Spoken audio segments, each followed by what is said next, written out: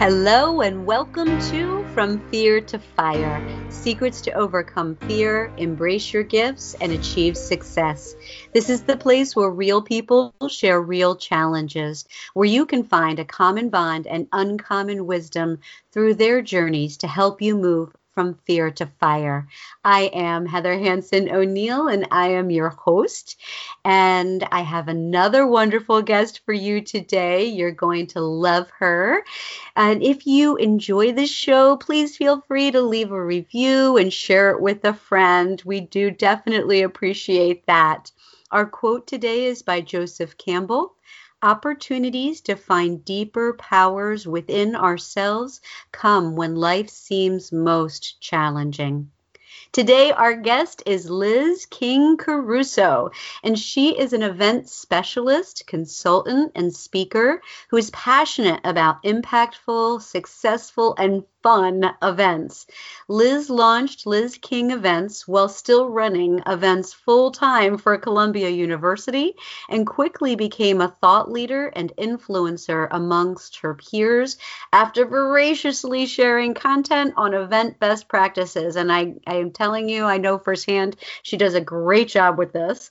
Liz has been featured in Successful Meetings list of 25 most influential people in the meetings industry, Connect Magazine's list of 40 under 40 up-and-coming event planners, and Meetings and Conventions list of top influential female leaders in the events industry, amongst other awards. There's a lot more to this. You can find out more about Liz in the show notes, but let's bring her on now. Hey, Liz, how are you today? Hello, I'm doing well. How are you? I'm fantastic. I'm super excited. You know, I spend a lot of time in this arena, in this industry as well. So I can't wait to hear from you. And I know our listeners are going to be sitting on the edge of their seat here. Before I dive into any questions, can you just give us a little bit more of a backstory on where you come from? Sure. I'm one of those people who I like to say, I live organically. So I like to dream for the future, but I would not attribute anything that I've done so far to some kind of master business plan or, genius skill planning. I like to just be open to the different possibilities and try to work as much as possible within the things that make me really happy. And through that, I've found my career in the events industry. And, as you said, I worked at Columbia and kind of left that to do my own business. We're going to celebrate 10 years this coming August. Congratulations. So, thank you. It's a huge milestone for me. Yeah, that's awesome. So, yeah, I like to just, if you asked me 10 years ago what my business would look like, it wouldn't look anything like what I do today, but I'm really happy with where I am. And it's a very exciting path that I've been on. This is a fantastic combination, Liz, because as a planner, one would think that, you're into that long range plan, but I love that you're speaking my language about following the joy as well. And so I think that's what's very helpful and contributed to all the success that you've been having. So congratulations on your 10 years. That's fantastic. Thank you. How did it feel to leave that full-time secure position at the university? Well, again, I'm a planner, right? But I'm not so much into the details or feeling like everything has to be completely lined up to do what I want to do. So when I left Columbia, although I had done my business for a little bit on the side, I had no clients. I had no, safety net of 6 months plus in the bank that you can just live off of. I also was young and super flexible. My income was, very flexible and my living expenses were pretty low. So I was pretty terrified. I look back sometimes at my calendar, those first few weeks, and it was just back-to-back meetings. I had no clients and I had no work lined up. I knew what I wanted to do and I had tested it through running the business for a while, but I was doing the business on the side because I had a full-time job. So it was never like I was like ramping up a huge client list and, the dream I think that people think of if you want to leave your full-time job and go run your business, you have robust clients lined up tons of money sitting in the bank and that gives you the safety net to make such a jump. I was definitely not that person. And so it was really scary. And the only way I kind of overcame that was just putting my head to the grindstone. The one thing that I think I can always lean back on is my work ethic. I work really hard and very fast. My clients have called me a machine. So I think that helped a lot, but I definitely was terrified. I thought it was definitely the move I wanted to make, but I didn't have the confidence to feel like it was the right time or I was the right person. So it was a scary time. Well, I think all of the coolest things that we do come from not really fully being prepared. I mean, do we ever get, like, now that you're a new mom, do you get a manual and like do you take a test on being a mom? Like all of the things, marriage, getting a home, starting a business, all of these things.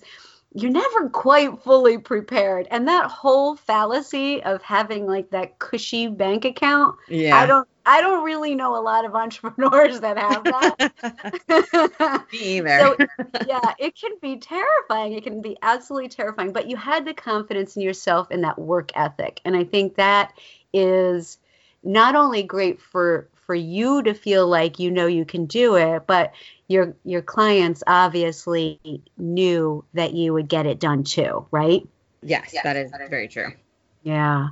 So what were some of the things that contributed to your success in the beginning? And then how is it different or the same now, 10 years later?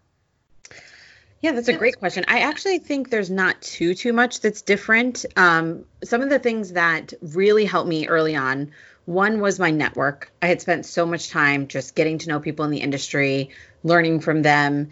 And to this day, a lot of those people tend to be the ones I go back to for advice. And they have been huge supporters all along the way. My mentor was a huge piece of that. I remember the first time I decided I wanted to take a client, I had already been working with my mentor thinking about setting up a business. And, first client comes through that I thought like, ooh, okay, now I really want to do this. And she helped me write my first proposal and my first contract.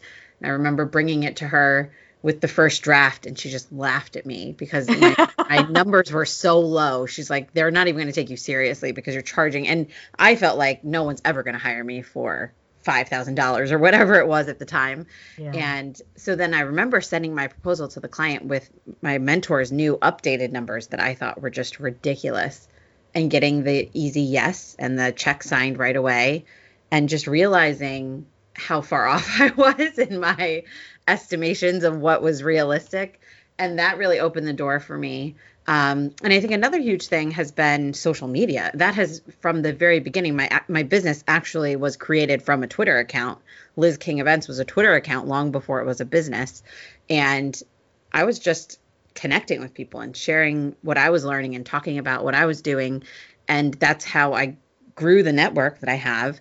And still to this day, 10 years later, I think I get 90% or more of my business through people who I met in those early days with social media or over the last 10 years, or maybe just a recommendation from one of those people. But my social presence has driven the majority of my business until now. I've really not spent money on marketing. I've never cold pitched a client, which is a skill I think I need to learn, but thank goodness. Apparently not.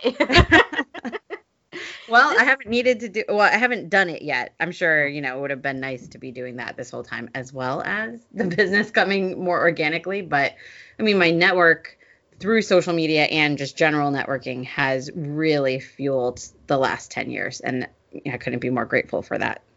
That's fantastic. Now, this is leading me to a couple of different questions. So I'm going to try to narrow down my focus here. The first one is I had a mentor as well that helped encourage me to start my business. And I found it was life-changing. And so I now try to mentor other people. And I'm sure you do that same thing. So if someone out there listening is either looking for a mentor or to be a mentor, do you have any suggestions for them? Yes, I think mentorship is so important. So I found my mentor through SCORE, which is a great organization. I think it's score.org. You can kind of go in, talk about what it is that you're looking for mentorship, what area you're looking for, and they match you with a professional who has already volunteered. So if you are someone who's looking for a mentor or you want to be one, that is a great resource on both sides. But I've also learned over the years, as I have become mentors to other people and vice versa, that there's just the power of research. I think you just need to look up the people who are really, if you're looking for a mentor, look up the companies that are really inspiring to you, the people whose journeys you really want to emulate, and contact them directly. I mean, I think what I've learned is that people are so giving, and a lot of times it's just a matter of asking, and so many people are willing to work with you.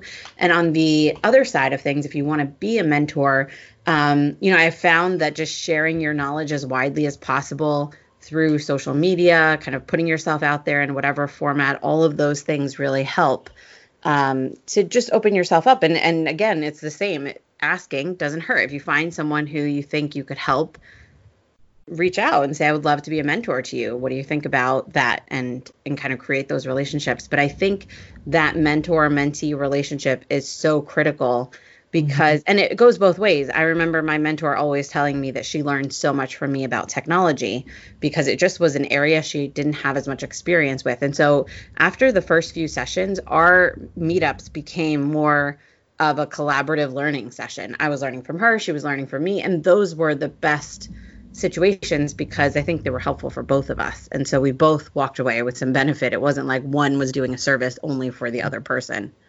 That's fantastic. I agree. I find that reciprocal nature of it is where the beauty comes from. And I'll make sure to put the link for SCORE in the show notes as well, because I think that's a great resource. Thank you for that. Sure. Now, I am certain that some people out there, myself included, would love a few tips on how you get 90% of your business coming from your online presence. Do you have any suggestions for people who want to kind of ramp that up a little bit? Yeah, so I think the biggest thing I learned, and I again kind of found this out organically, is it's not about the push and it's not about the marketing angle. And I think that's where people naturally go. It's like, oh, I want to generate more business from social media. I'm going to start direct messaging people. I'm going to start, massively increasing my connections and my follows. And I'm going to, create these campaigns to put them through funnels. People don't like to be put through funnels. They know when you're doing it. And I just find that not that they don't work, but they don't really work for this in the same way that I've had the success with it. What I have found is, when I started my business, again, I had already been doing social. And so I had been talking to people, I had been learning and sharing things that I was learning. And that I think is the key, is about, first of all, showcasing what you know and using platforms like your blog, things that you own that you can contribute more than just, 140 characters or an image on Instagram with a little quote. You need to be showing your thought leadership from a much broader standpoint. And blogs are a great way to do that, to have 2 or 3 paragraphs showcasing your voice, your knowledge, your expertise. People need to hear that, and they need to know that you know what you're talking about. That goes beyond just beautiful pictures that you share on the internet. So that's part of it. And then part of it, I think, is the connections, meaningfully connecting with people. As I mentioned, when I left my job, really the only thing I did was back-to-back 30-minute meetings with like, hey, what are you doing? How can I learn from you? What can I do to help? It was never really promoting what I was doing.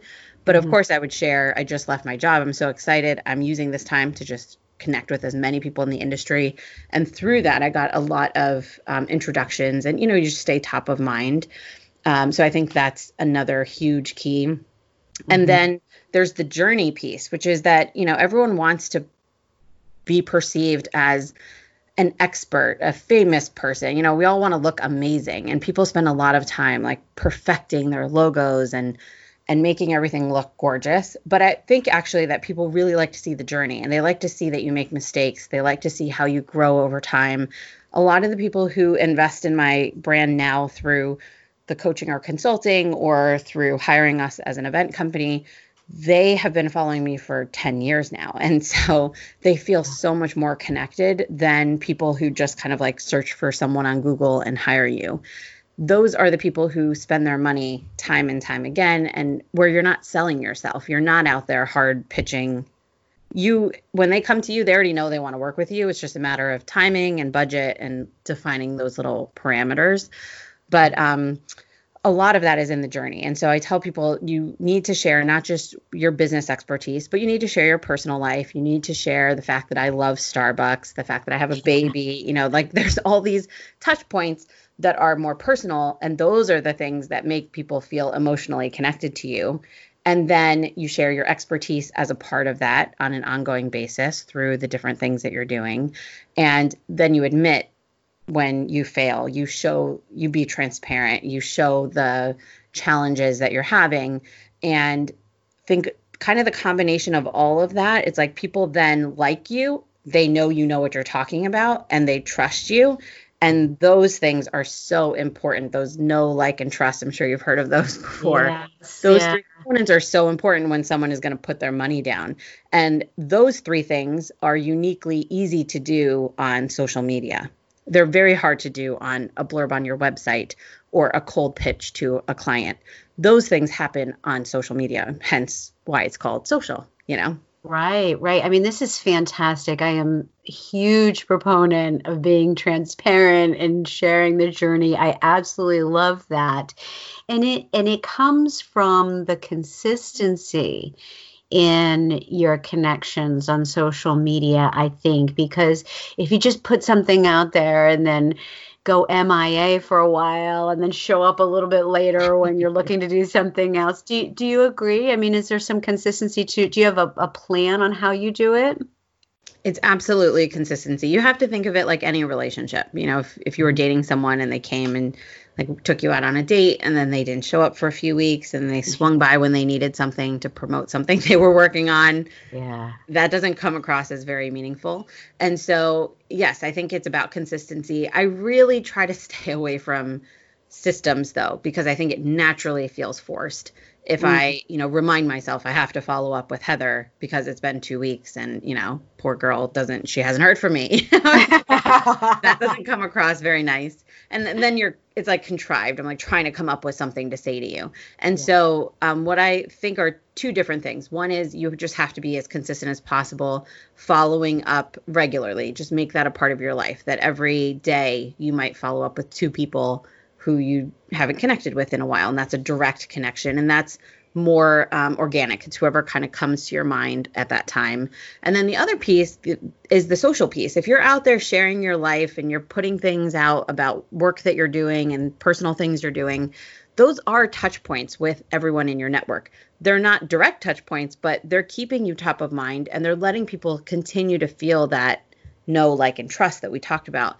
And so I think that's just as critical, is being consistent with public posts as much as you are with kind of the more personal stuff, because I think all of it contributes. And so, I don't really have like a great system in place for reminding me of, I don't use a great client relationship management system or anything like that, but it's the consistent action. And so even if it's not being returned, even if the other people are not sharing as publicly, I can't tell you how many times I've been to an event and people know every detail about my life. And I'm like, I haven't heard from you in 2 years. I don't know what you're doing, but it works for me in terms of them knowing who I am and what I'm up to and what the new product is that I'm pushing. And, all of that happens without me having to direct sell or directly follow up with anybody.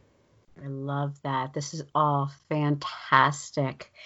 I'm going to take a little shift for a moment because as the title of my podcast is From Fear to Fire, I want to ask you, is there a moment in all of this in the last 10 years or even before that in another a phase of your life that you felt like you learned a lot from a specific challenging time or fear or something that didn't feel so great in the moment, but something that you felt like, wow, I learned a lot from when you look back at it?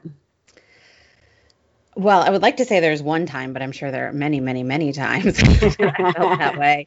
Life is the ups and downs, and you feel those challenges, and then it pushes you to the next level. Certainly, leaving my job at Columbia was a moment like that where I had made that decision. Then when the day came, I was like, oh my gosh, what was I thinking? I don't have all this money saved up and I don't have any clients. So that was a very challenging period of my life. But also, more recently, something that comes to mind is, my husband and I got married about 3 years ago. And we knew right away we wanted to have kids. That was like top of our priority. And that started really causing me to rethink my business model because, as you know, events are very hands on deck, long hours, super stressful. And I was very busy with events, and we were working with clients where we were traveling all over the place, and it was pretty intense. And so I really had to kind of step back and think about what that would be like. And at the same time, having a baby didn't happen as fast for us as we, as some people and as we imagined. And so personally, that was a really challenging time for me to be going through. Looking back, it's almost like, thank God it took us a while, because it took me a really long time to rethink my business. And so I launched consulting and more of a coaching program. I was able to rethink my true ideal clients and really focus in on less clients who really, I love working with them. I can get very deep in their organizations. We can make a huge impact. And so I'm doing less events per year and making a bigger impact. And then I have revenue from all these other sources, like the public speaking and the consulting and things like that, where I'm able to kind of transition and be home more, but still do what I love and still make the kind of revenue that I wanted to make. And that process took a lot longer than I would have thought when I first got married and said, like, okay, let's change things up. And so looking back, it was kind of lucky that it happened to me that way. I was able to, have a baby and not have to compromise, losing revenue for X number of months because I didn't have a solid plan in place. And then, fast forwarding to this whole coronavirus craziness, we just were very blessed because I happened to be in a position where I didn't have tons of events per year. So we didn't have tons of cancellations. My revenue, again, was mostly driven by coaching, consulting, public speaking, that kind of stuff. And so my events business was not impacted as harshly as many others in our industry because I had spent 3 years ago, I started reorganizing my business, of course, never understanding that live events would be canceled for the, who knows how long. Right. Who would have been able to project that one, right? Right. But that challenging time, which was to some extent, I understood what I was doing and I had a plan. It ended up also impacting me in other better ways, which again, I couldn't have ever predicted. You said something that I absolutely love when I hear my clients say it. And that is, as I look back now, I realize what a benefit that was. And they could be talking about losing a job or how something took longer or how they fell down and failed at something, but then they learned this great lesson. To me, that's like so much fun to be able to see the light bulb go on over their head and realize that everything happens for a reason, and that it's the growth that comes from that challenge that creates who you are, and for you, the business that you needed to make the things and the lifestyle that you want. So that's a great one. Thank you for that. Now, I have a bizarre question for you because I heard that you do events to educate your competition. Can you tell me a little bit more about that? Sure. I am someone who likes to create things I wish I had. So about really when I was starting all of this, so maybe about 8 years ago, I launched an event called Techsy Talk, which was an educational platform for other event planners to learn about technology. And it was a format that it was basically, I wanted to learn more about technology and how it impacts the events industry. And I had a certain format in mind and I was looking around, I didn't see it. So I launched it myself and we did it for 10 events before finally kind of sunsetting that. And now I'm doing another event called the Pivot Virtual Summit, which is all about educating the events industry on what does the industry look like now that we've had basically it's collapsed on itself in the past few weeks. And so I have had many people tell me, that's the dumbest thing you can do. Why would you be telling your competitors, other event planners, how to do what you already do, technology better, or how to run your business more efficiently? It doesn't make any sense. You could be doing the same kind of education for different markets. But I'm such a believer in, that phrase, a rising tide floats all the boats. We all are better when our industry does better. And I have had the same frustration that many independent event planners have had, which is that this is an industry with a very low barrier to entry, which is great and horrible at the same time. It's great because people like me could start a business with a Twitter account and not that much experience, and I could learn as I go, and I could do the right things and make a successful business. It's not great because we don't get a great reputation, because there are a lot of people who don't take this professionally seriously and build a business that becomes long-term successful. They kind of do it as a hobby. They don't worry about things like risk. I'm sure you've heard about many high-profile events that don't look great for our industry, and those are especially happening right now when we're not supposed to be doing live events, and yet, XYZ company decides they know the answers, and they kind of make us all look bad. And so I really believe that education is, and it's accessible education, that's the other piece of it, is something that it doesn't hurt any of us. We can all learn, we can all become better, and I hope that it helps our industry to evolve a little bit. I don't think we're going to necessarily solve that problem, but I just feel like it's important to do, even though, yes, I'm sure it sounds crazy. No, you know what? I say that the way that I said it, but it does not sound crazy to me, because I believe that it's an abundant world. I work a lot with other speakers, and I refer other speakers all day long, and I learn from other speakers. And I believe that when you have that mentality, it's like karma, right? It comes back to you, but that's not the reason why we do it. Like I believe you are, I'm super passionate about the event industry. And so I can tell that you are as well. I can hear it in your voice. I can see it in the things you put out there into the world. And I think that's what we need right now, more than ever before. But we need, passionate people to come together and make some changes, right? And so I want to take this moment right now to be able to have you share. I'm thrilled to be a part of the Pivot Virtual Summit that you're putting on, and to share a little bit about that and about how people can reach you, because I'm certain there are going to be people listening that want to know how to find you.